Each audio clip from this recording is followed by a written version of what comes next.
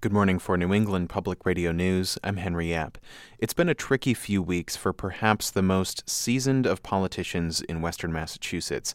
Hampden County Sheriff Michael Ashe has been on the defensive over a proposed site in Springfield's North End for a substance abuse treatment center for inmates that his office runs. Many North End residents worry it'll be a major setback for their neighborhood. Ashe came to our studios yesterday to make his case for the site, a vacant lot on Wasson Avenue. If I ever thought that I was compromising their quality of life regarding noise, traffic interruptions, or their public safety, or their property value, I wouldn't be down there. The treatment center is currently located in Holyoke. That's a temporary setup. It was evicted this spring by MGM from its longtime home on Howard Street in Springfield's South End to make way for casino construction. Treatment facilities, particularly with people that have substance abuse and alcoholic issue. I just ask you, who wants it, Henry? Who wants such a facility, okay?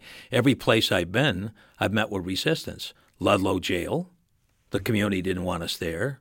Howard Street, didn't want us in the South End. We've been up front. We've been forthright, very direct. I have great respect for people and neighborhoods. Okay, and that's why after we have had an opportunity to get into these places, that we have worked at being a good neighbor. And that's the message Ashe says he's tried to deliver to the North End, that the program was a success at its previous Howard Street location for the community and for the inmates who need substance abuse help. We've had over 17,250 inmates, if you will, since 1985 go through the facility, and we've never had any harm against any neighbor or property, in that neighborhood. So that's number one. There's been a demonstrated track record. You've been sheriff of Hampden County for 40 years. You're not running for re-election next year. Many people, including some who are opposing this move in the North End, are very complimentary of the work that you've done.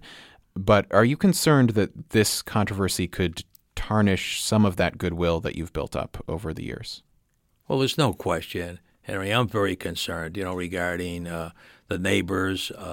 So that does. It very much concerns me, okay? On the other hand, I have this wonderful program that's really been sort of the hallmark of the Sheriff's Department since 1985. And it has proven itself, okay, that it's definitely helped people with substance abuse and alcohol issues, okay, without question, okay? So what am I to do, okay? Am I to wave at it, okay, or not work hard at trying to keep the continuity, keep the substance in terms of moving forward? So I feel this is part of my job. This is part of something that's I believe in very strongly, and I believe in what we're doing. So that's really where I'm at with this. Still, Ashe's concern for his legacy no doubt played a part in an announcement he made yesterday evening. Just a few hours after our interview, the sheriff's office said it had a deal with the state to put the North End development on hold and open up the site selection process for another 60 business days. The North End, it seems, may not be the new home of the Western Massachusetts Correctional Alcohol Center after all. It all depends on what other bids come in and whether other residents say, "Not in my neighborhood." I'm Henry Yap. This is Morning Edition from New England Public Radio.